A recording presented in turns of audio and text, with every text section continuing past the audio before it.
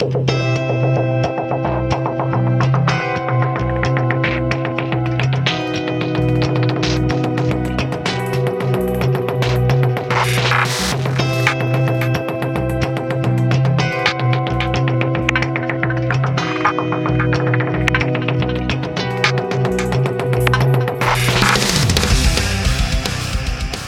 and welcome to the Six Figure Developer Podcast, the podcast where we talk about new and exciting technologies, professional development, clean code, career advancement, and more. I'm John Calloway. I'm Clayton Hunt. And I'm John Ash. With us today is Jeremy Miller. Jeremy is a senior software architect at Calavista Software. Jeremy began his software career writing shadow IT applications to automate his tedious engineering documentation, then wandered into software development because it looked like more fun. So, Jeremy, before we kind of get into the meat of things, would you give our listeners maybe a little introduction to yourself? Like tell them how you got started in the industry? Yeah, not really accidentally. So I came out of school with an engineering degree, even though in retrospect, I clearly enjoyed every class where we got to write code way more than the actual engineering. And worked for a good engineering company, but engineering itself is pretty boring. It's a lot of paperwork. And this was right as the very first .com boom is starting to take off. So I found every possible excuse to write little software programs to automate engineering work. And this is right at that magical time when everything was still paper draftsman, and they were just barely starting to move to electronic systems. So there's just all kinds of low-hanging fruit of ways to automate things, tracking materials. That was enough to teach myself classic ASP and Office VBA and a little bit of Access and Oracle. And I was able to turn that into a real programming job. So I've been in .NET since the very beginning, since .NET 1.0. Even used web forms, hated it immediately, and stayed in .NET more or less ever since. So what are you working on these days? What's like a normal day for you? Well, so actually we're wrapping up my very first ever Node.js project. The last couple of years with Calavista Software, doing mostly helping clients with .NET applications, a lot of integration, a lot of asynchronous messaging, retiring some tech debt, introducing automated testing.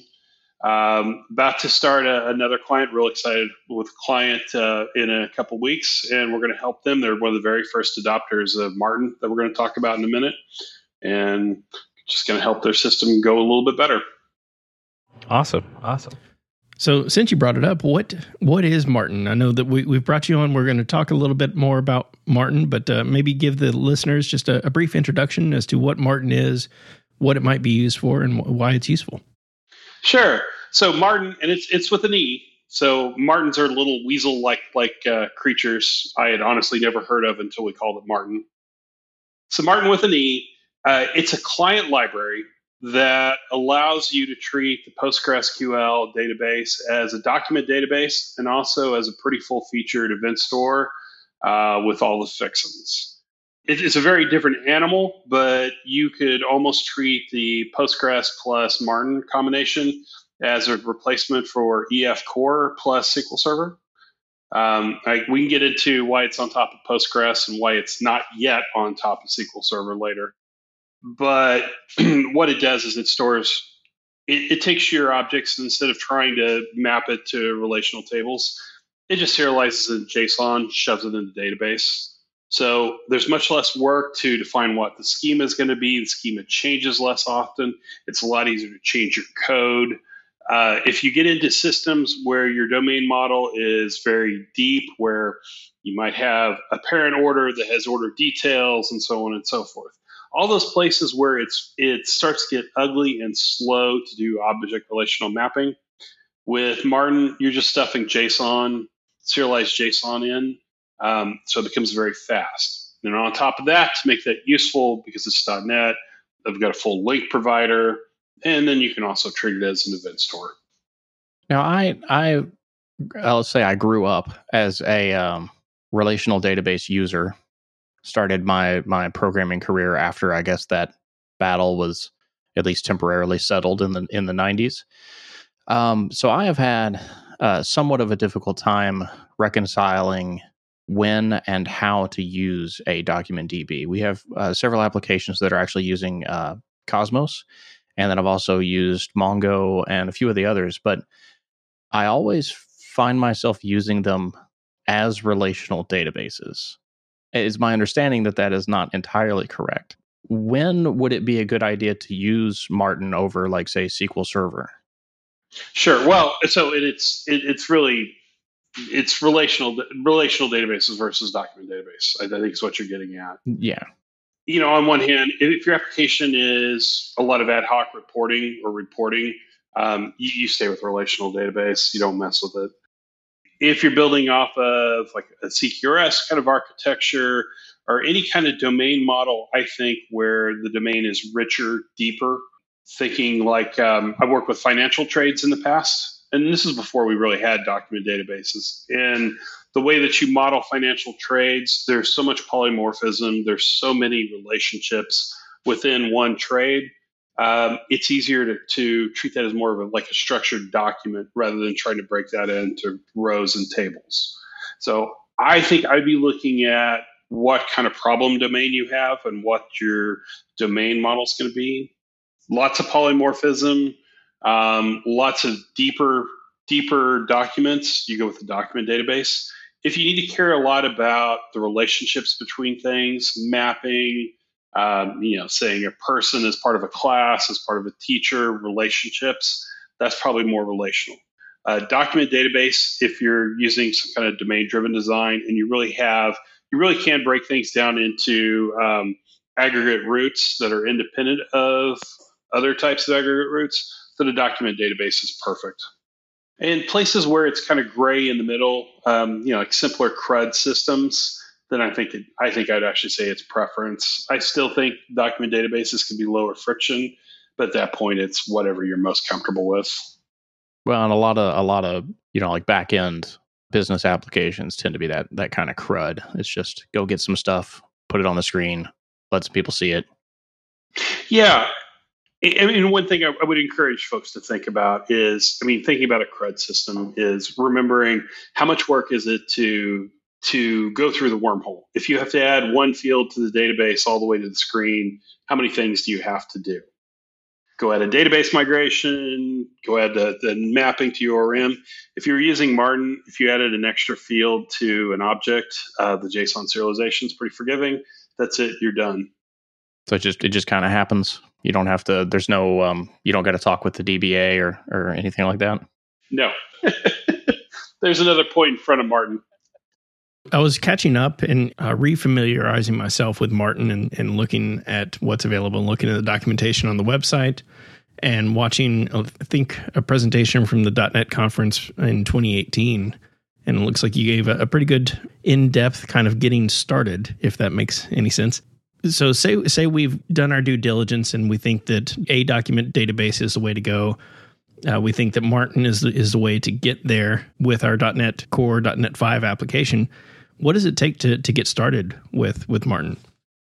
Well, so probably honestly the biggest piece of friction is, are you comfortable using Postgres instead of SQL Server? And that's probably our single biggest problem with adoption. But let's pretend you can get past that. At this point, with the latest Marten, and this is going to be extended a little bit with our V4 working on hard now, we take advantage of just pretty standard host builder extensions. I think hopefully as more people are familiar using the host builder, the older web host builder, those hooks to the now the standard DI registration hooks. So then you spin up your host builder, you'll say add Marten, and a little bit of configuration from there, which the very minimal bit of configuration is going to be just the connection string to Postgres. That'll do enough. That will get the necessary services injected into your DI container. That'll get the high-level document store itself. If you have folks that are maybe a little more familiar with Hibernate versus EF Core, so document store would be the equivalent of the olden Hibernate session factory. And then that would also give you the ability to do a per HTTP request document session. That's the unit of work for Marten. So that would actually be more analogous to either the olden Hibernate session or the EFDB context. And all of the terminology, if folks are familiar, all the terminology was originally stolen from RavenDB. We've gone on from there, but that's where Marten was originally built as an in-house replacement for RavenDB at a former employer. Okay, that's Ayande Raheen, right? Yes. Yeah. Yes. I haven't heard anything about Raven in a while. They're still going, as far as I know. So I've been out of it for a couple of years. I think they're drastically improved from where it was when we deviated off. But at the time, we did have some trouble with it. The humongous advantage we have with Marten over what we had at the time with Raven is Postgres is completely transactional, with an exception of some eventual consistency if you're doing event sourcing. But if you save a document in Marten because it's Postgres, you can immediately turn around and start querying on that. Something like you guys brought up Mongo and then Raven, some of the other document databases, they have what they call eventual consistency. So the writes are committed. The reads, you got to wait for some little background processing to build up the indexes. The killer advantage with Marten sitting on top of Postgres is it's all transactional. You can turn around and run late queries against what you just submitted. So that's a lot of problems that developers have using some of those other tools that can all go away with Marten on top of Postgres. That's pretty cool. Okay, so this is a more of a Postgres question, I guess. I haven't done much with Postgres. Is it like SQL Server, where there's kind of like a server that's in the lead and it's the one that gets talked to, and then there's some backup servers and they only take control if the lead server goes down? The reason why Mongo is eventual consistency, right, is because it's distributed and you could get your reply from any number of Mongo servers you've written to server A, but server B might be the one that responds with the data that you've asked for, right? Yeah, and you need to talk to you're going to have to talk to a real Postgres person about how efficient the native Postgres sharding. I believe they can with the scaling and the Citus add-on. I believe they can scale horizontally, and that's what we made our bet on. But shame on me. I'm sorry, I can't answer that. That's all right. And you had mentioned that you've got another major release coming in coming months. Hopefully, be out there soon so that we can start kicking the tires and see what the latest and greatest is. What are some of those features that we can maybe look forward to? Well, so the there's some alphas out now. So we're working hard. The whole Marten community and I are working hard on what will be V4. It's not just new features, it's running back through almost everything it did. And we kind of redesigned a lot of the internals. Took a shot at wherever possible, reducing object allocations, just having it do less, fewer dictionary lookups, fewer object allocations, finding every possible way to apply some micro optimizations to the stuff you just do all the time. On top of that, the biggest set of features we're working on right now, I'd originally just kind of thrown on some event sourcing functionality into it. It's kind of like, hey, this would be kind of fun. Just threw it over the side. That became popular, unfortunately. So we're scurrying around trying to make that much more robust. How familiar should I assume folks are with event sourcing? Why don't we spend just a few minutes on it and make sure that we've got all the listeners up to speed? Well, and then y'all see the challenges pretty fast. With event sourcing, instead of having like the one true model that is somehow persisted to database tables or with Marten through JSON, what you capture on the read side are the events. So we just worked on a system for a client where we did it this way. It was Node in Postgres, but same concept. You're capturing the events, the change in status. It's valuable in this case to have. It allows us to take that raw data of I changed this, then I committed that. It was a telehealth system. So when is a patient ready? When did the call start? How long did it last? So you can take all those events and you can do things like replay at 2:00 on Friday. Exactly what did the state of the board look like? how long are all these calls taking on average? So all this kind of statistical data, this rich data that's there by just capturing and persisting these events, and that's fine. But somebody always wants to see a compiled list of what does the world look like right now? What is the current state of the system? These events aren't very helpful. Go turn that into now a representation of the current state. Even though that's not the source of truth, just give me a representation of it. So most of the challenge is not in the initial capturing the events. It's capturing the events, and then also let's keep up to date a read side view, projected view of the data. So we're working on really hard. Marten's had some capability for these projected views. To some point, you can do these either say, I want to aggregate these live. So if there's 100 events, just go apply these all and build me up a representation. Maybe you want to do that if you're doing lots of writes, few reads. That's something unusual that Marten does. Another unusual thing Marten does is it'll let you rebuild these events as these projected views as they come in line.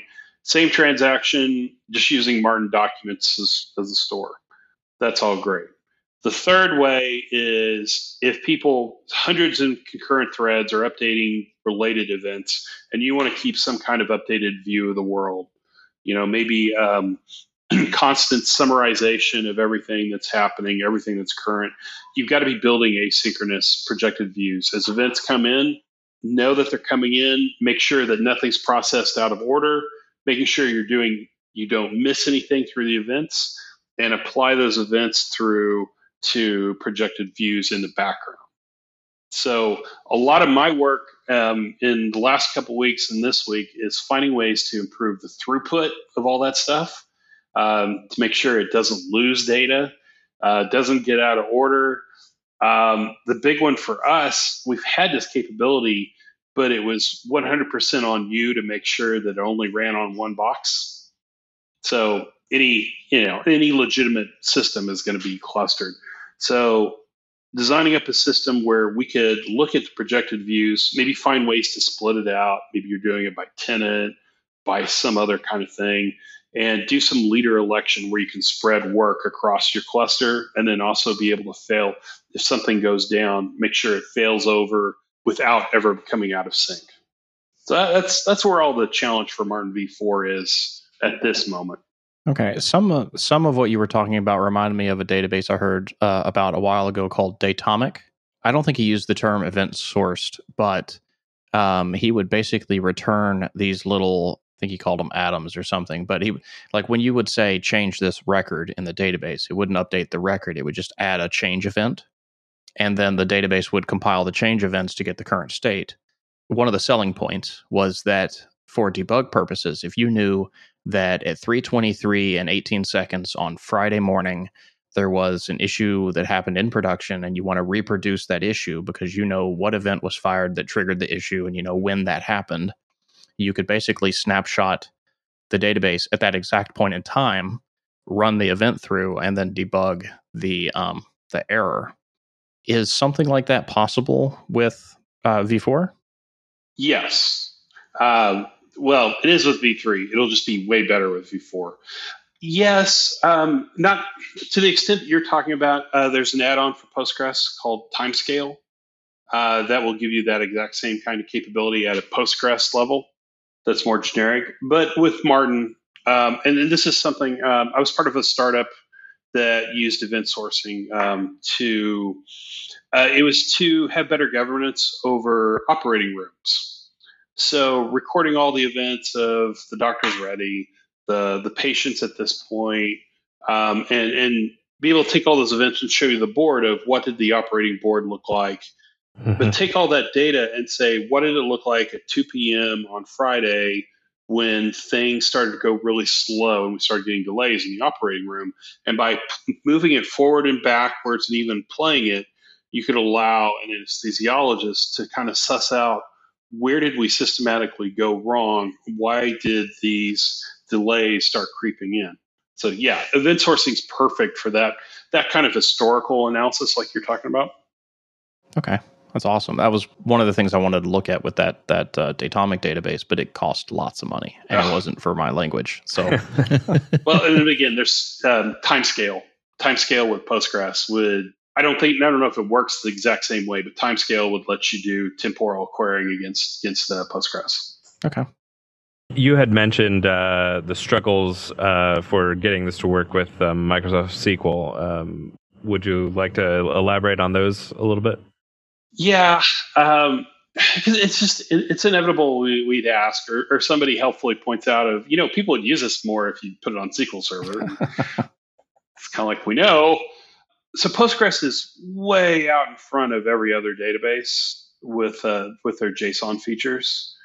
I think at some point, hopefully in the next year or two, we'll have a version of Marten that runs a subset on SQL Server.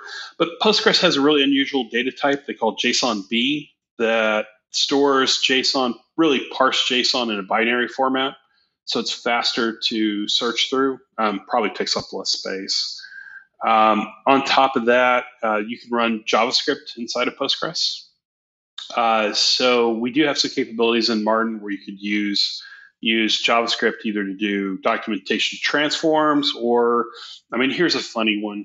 Did any of y'all use AutoMapper or anything like that in your .NET work? Yep. Okay, so I'm about to make fun of it. Sorry, Jimmy.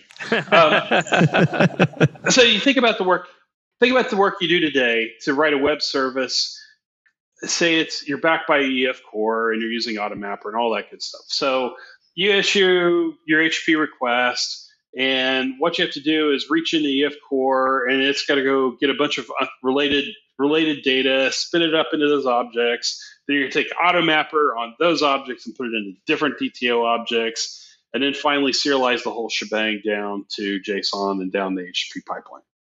So with Marten, in some places, especially like projected views of the EF, if the JSON document is close, it at least has all the data you want. What you could do is fetch one JSON document, but don't fetch the real thing. You can apply a JavaScript function inside the database to transform it in one shot to exactly the representation you want to go over the wire. And then don't even serialize it. Just grab the JSON, let Postgres give you the transformed JSON that you want, and shoot that right down the HTTP pipeline. One feature we've talked about for years, we haven't built yet in V4, but I swear we will this time. We'll have a feature where you can do that, but don't even bother going to string, the JSON string. Just let it stream byte array right down to the HTTP response. And that way we'll give you a vastly more efficient read side HTTP web service than you could possibly get with that EF Core spinning up and AutoMapper and then serializing. That sounds cool. Yeah, very cool. And you've mentioned a couple times that it's you and the team and the community. Marten's an open source project, is that correct? It's an open source project at MIT. So we have a very active, when you find us on GitHub, you'll find links. We have a very active Gitter room. You can ask questions on GitHub itself. We're using GitHub, the new discussion group stuff on GitHub, like that. But there's a Gitter room that's really active. There's myself and there's 3 other core team members. I'm going to let you go look them up. I butcher their names too badly. But the important thing there is, no, it's not just me. It is a community. A lot of contributors right now. We've had over 100 contributors all told, and that's a huge number for a .NET project. So in addition to Marten, do you have a lot of open source projects that you work with or work on? Are you in charge of multiple different projects? I think you had mentioned another GitHub IO page for Jasper. Yeah. I'll run them down super fast. So I'm probably best known, for better or for worse, for Structure Map. That was, once upon a time, was the original production IOC tool for .NET that's been passed by years ago. I've got a project called Lamar that is that's a next generation successor to Structure Map to get people off Structure Map. A couple other tools, a command line parser called Oakton, a tool for testing HTTP contract testing on .NET called Alba. That's a wrapper on test server, makes a lot of testing scenarios easier. But other than Marten, the biggest project I'm working on, have for years, is something called Jasper. So Jasper is it was originally meant to be another open source service bus model, but I feel like it has a very strong in-memory command processing model. I would say it's probably analogous to Brighter or Mass Transit or in Service Bus, but used completely in memory. It could also be used as it can be used as a superset of that really popular Mediator library, where people don't like to have so much functionality embedded into their MVC controllers. Jasper, at the very least, can do that. It does a lot more stuff after that for running commands. Mentioning AutoMapper and Mediator in the same conversation, I think Jimmy Bogart's going to jump out of the screen at some point. Well, so years ago, 4 or 5 years ago, actually a bunch of us were at a little one-off project conference in Dallas. And I'd gone upstairs. There's just two talks, one upstairs and one downstairs. And when I went upstairs, they were actually kind of making fun of an older OSS project I did called Fubu MVC that failed. I don't want to talk about it anymore. And I just got, it's kind of frustrating. And I walked down, and Jimmy Bogart was doing like an experience report on AutoMapper. And the very first thing I hear him say is, this is one of the worst mistakes I made with AutoMapper. See, I took this idea from Jeremy Miller and Structure Map. And he was right. He was definitely right. Sorry about that, Jimmy. But so I know that there's been a lot of discussion on Twitter and those types of platforms recently about the speed with which .NET Framework Core development is progressing and or not progressing. So some people say it's too fast for them to keep up. Some say it's too slow, that there's not enough innovation happening. What are your thoughts on that? And are there features that you're utilizing in the latest and greatest .NET releases? Are there things that you're thankful that we have now? Are there things that you're still looking forward to? Yeah. And I'm going to say, well, first of all, I do, unless the client is using a really old version of .NET, I'm doing almost all of my .NET development using JetBrains Writer, using a Mac. It's pretty rare for me to fire up my Windows VM. So being cross-platform, that's pretty cool. And then we've got an opinionated DevOps guy who would probably whine outrageously if he had to use Windows. So being able to run on Linux clusters. What I would tell you, the biggest thing from .NET Core, besides being cross-platform, as much as I hated them for what they did at first, a lot of those very bedrock abstractions, we talked about the generic host builder. Now having one standardized way, I don't know that everybody's using it, but we're going to get there. Having roughly one standardized way to bootstrap up an application, to apply configuration. The configuration model that came in .NET Core, I think, is much stronger. I think it's a huge improvement over what they had before. That's advantageous. But having that standardized, and I cursed the Microsoft people for the standard DI abstractions they did. They didn't talk to any of us. They didn't run it by anybody. They just threw it out there and expected all of us to conform to it. I'm mostly over being angry.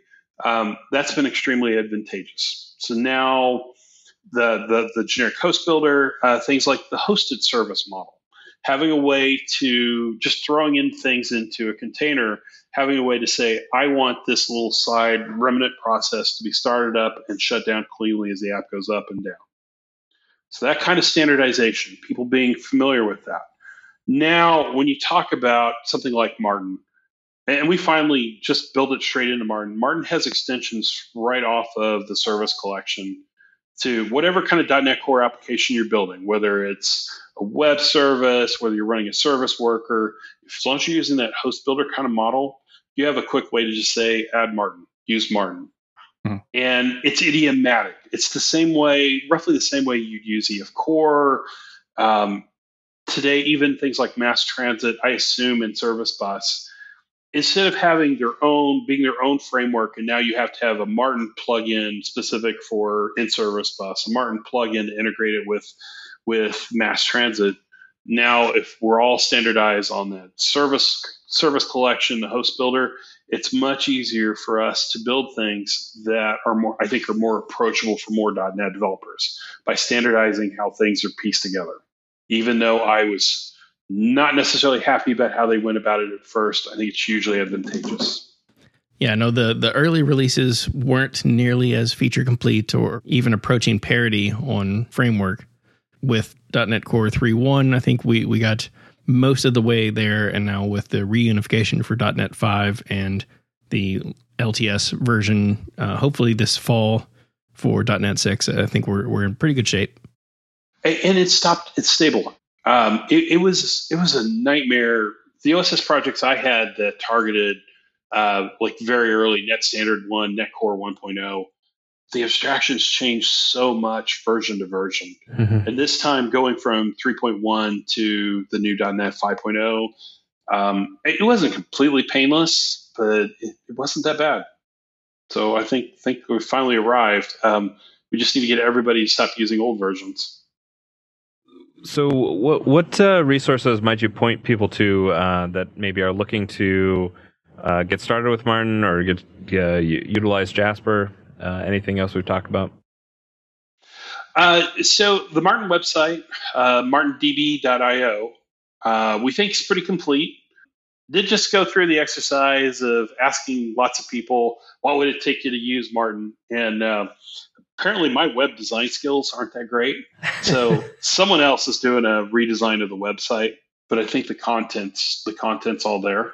The biggest thing, if you're going to use Postgres, I'd really encourage people to be at least comfortable enough with Docker that you could use. I think we've got some sample Docker Compose files. Don't try to deploy Docker on your own box or anything. Just run it in Docker, shut it up and down. And there's images that'll have that the PLV8 add-on for the JavaScript support, which isn't mandatory, but it kind of trips people up. Get comfortable with Docker, and that'll make spinning up and shutting down Postgres real easy. I hope that Marten makes it real easy that you can just get in and start playing without worrying too much about database migrations and all kind of silliness. So the website, Docker, that's where I'd go from there. Awesome. I do love me some Docker. What would you say has been helpful in your career that you might share with those just getting started or those looking to level up their own careers? Sure. So things that have helped me, I mean, there's a time element to this, but I would say if you can, do some kind of side project, especially if it's something you can be kind of passionate about, something that makes you stretch your skills. Don't go running, don't go learn 5 languages and write a to-do app for 5 new languages.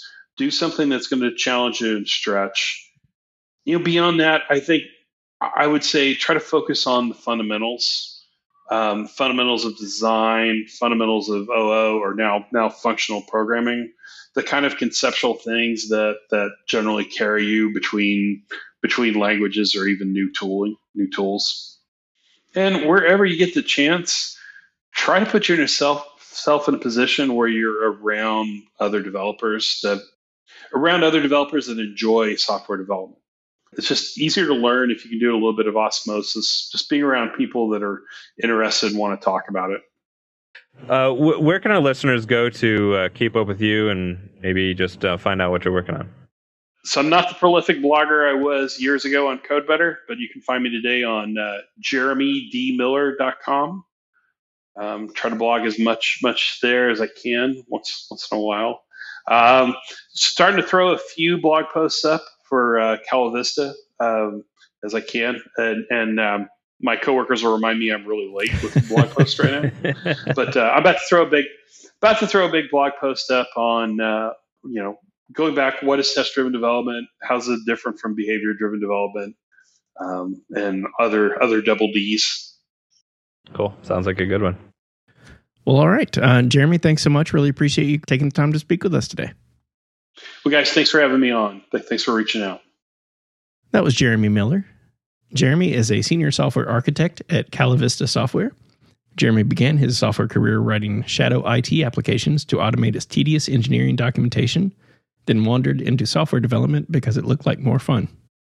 If you like this episode, please like, rate, and review on iTunes.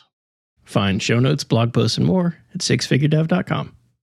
And be sure to catch us live each week on Twitch, and be sure to follow us on Twitter at sixfiguredev. This has been another episode of the Six Figure Developer Podcast, helping others reach their potential. I'm John Calloway. I'm Clayton Hunt. And I am John Ash.